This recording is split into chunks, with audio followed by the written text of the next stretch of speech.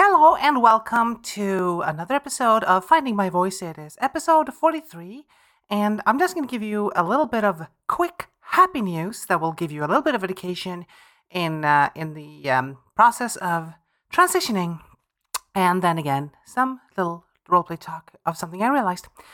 Okay, here we go. I got my test results back for my hormone levels. I do it 4 times a year while I am using foreign medicine.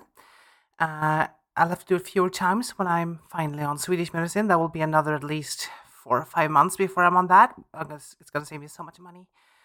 Going abroad is super expensive, but here we go. My estrogen levels are at 800, which is good. It's high, and I want it to be high because it's, running a female puberty, which is awesome. Testosterone levels have been going up and down, but they've been good. They've been really good for over a year now. Testosterone levels for cis men, the target level is between 15 and 30. Once you get close to 8, you probably need supplements if you're a man. First, about 8-9 months, I was kind of going down 7 to 6, so below safe area for men. I wanted to go lower, and they introduced finasteride into my medicine. Then I went under 5. I was there for about a year. And then, about 6 months ago, 7 months ago, I was below 3. I've been around 1.1, 1.3 since then, and which is good. Cis women should be between 0.7 and 3. So anything below 3 is perfect, really. Anything below 5 is considered female in sports circuits. So it's really good. As long as I'm below 5, it's good. And I've been around 1.2 before, which is great, really. But I wanted to be lower because having gone through a male puberty, apparently I have more receptors for testosterone than a cis woman would have, which means testosterone is more effective on me. So I really would like to be a little bit lower. I was already at low stages because women who have a lot of testosterone are usually around 5. If you're below 3, you're already if you're below 1.5, you're already in the low. But I wanted to be as low as possible because I want my puberty to go really well. And right now, I am at 0.6. I'm really happy here. If I get down below 0.4 or something, then yeah, I'm going to have to be careful. But 0.6, this is a really good place to be. My hormone levels are very, very female, considering the normal target numbers, lying below the female testosterone levels, which is good, as I mentioned, because of my receptors. I'm in a really good place hormonally right now. It's absolutely fantastic. Really happy about that. And a couple of more years like this, I'm going to see more redistribution of fat. You never know how much of that you get, but at least it looks like I've already had some, obviously. There's breast development. My face looks a bit different. And the butt area, some. Not much has happened to the hips yet. I'm really hoping for more hips. But yeah, the female puberty is going to take between 4 and 6 years, and I'm approaching the 2-year mark. So it's going well so far. I'm happy with my development. So that was a bit of chemical transition education for you cis people out there. If you have any questions regarding that, hang on. I have spoken about the chemical effects. I have definitely noticed a reduced strength. I cannot lift things as easily as I could before. I cannot open jars as easily as I could before, or open packages, paper packages and stuff like that, as easily as before. My fingers aren't as strong. None of my muscles are. It was an expected side effect, so I'm not sad about it. It's just very noticeable. Actually quite encouraging, because I know that's how I know things are really happening. There are other things like sense of taste and smell has improved quite a bit. It's really cool when I taste something whoa, okay. There's a lot of that. It's really good. I'm really noticing really cool effects.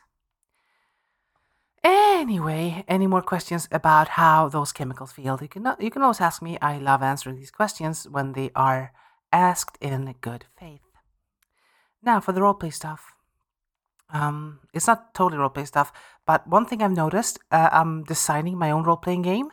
As I mentioned, it's going to be set in late 1700s.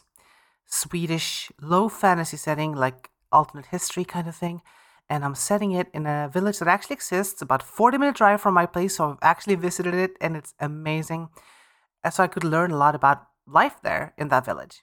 I love it. It's so cool that I can do this. And I've got some information, like for instance, during the time I said it is when potatoes and coffee was introduced to the village. It's a small village between 26 and 40 people historically, which is a small scope, and I love that because it can really focus the way I create the game. I've noticed that, like, I don't want a big sandbox. I want a focused experience.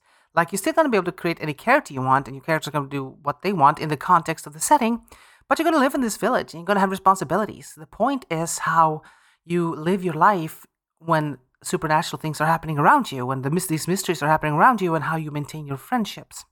I wanted that to be the core, and in order to do that in a game, you have to be focused. You cannot make a sandbox. You cannot join the army and fight Saruman, Like, this is supposed to be a specific type of story. Free League in Sweden have understood this. When they made Blade Runner, for instance, you cannot be any other profession than police. Or a consultant for the police. Because you are a Blade Runner. You are working on the kind of case that the game wants to tell stories in. And I feel that that's a very smart thing to do. To focus the game rather than make it as open as possible. Because now I can fill it with senses and information that just makes the world come alive. I learned how coffee was introduced. Like, people didn't have coffee for breakfast. Coffee was like a specific, like a big thing. When there was a coffee party, the whole village would gather. Someone would make the coffee, and I've been in the room, in the kitchen, where this was done in the village I'm setting the game. That is so cool. They would roast the coffee beans, in a frying pan over open fire. Then they would grind the beans, and they put it back in the frying pan, add water, and they would brew it in the frying pan. And they'd sieve it a bit. Of course, it would be murky compared to today's coffee, but that's how they made it. And then the whole village would gather for a big party. They would entertain each other. I read that the men would bring booze, alcohol, and tobacco and trade. The women would bring crafts like embroideries and things like this. The biggest export of this village is fabric. So they would have a lot of fabric-related crafts, and the women would teach each other their tips and techniques and trade things as well. So coffee was a big event, and I am going to add that, like in the description of the game. And I'm also going to write a story taking place in the same world as the game. I'm actually going to write the story before I finish the game, because I want to write the kind of story that I want the players to be able to tell, as an example kind of thing. And I'm really excited about it. And we'll definitely add the coffee thing and potatoes and all that stuff. And I've also read some of their customs and beliefs, like they believed if they hang a dead crow over the horse's back in the stables, you would nullify any spells put upon, I don't know if they would put upon the horse or the village, but that's how how remove curses and spells and hexes. I thought, okay, and they would have like the skull of sheep under the floorboards in the kitchen, because this would prevent famine. There's a lot of wonderful things like this that people actually believe there, and I can include that in my story and, by extent, role-playing games. And these things really color how much I can immerse myself, to know the culture, to know that if I'm playing like a girl helping out in the kitchen, I know that there are sheep skulls under my feet. That doesn't have to mean much. Just the knowledge just makes it magical. I love it. So this was a quickie, and I would like you, if you're listening, to message me in the way you can on queencaddies.com, my blog, or where I post these locally.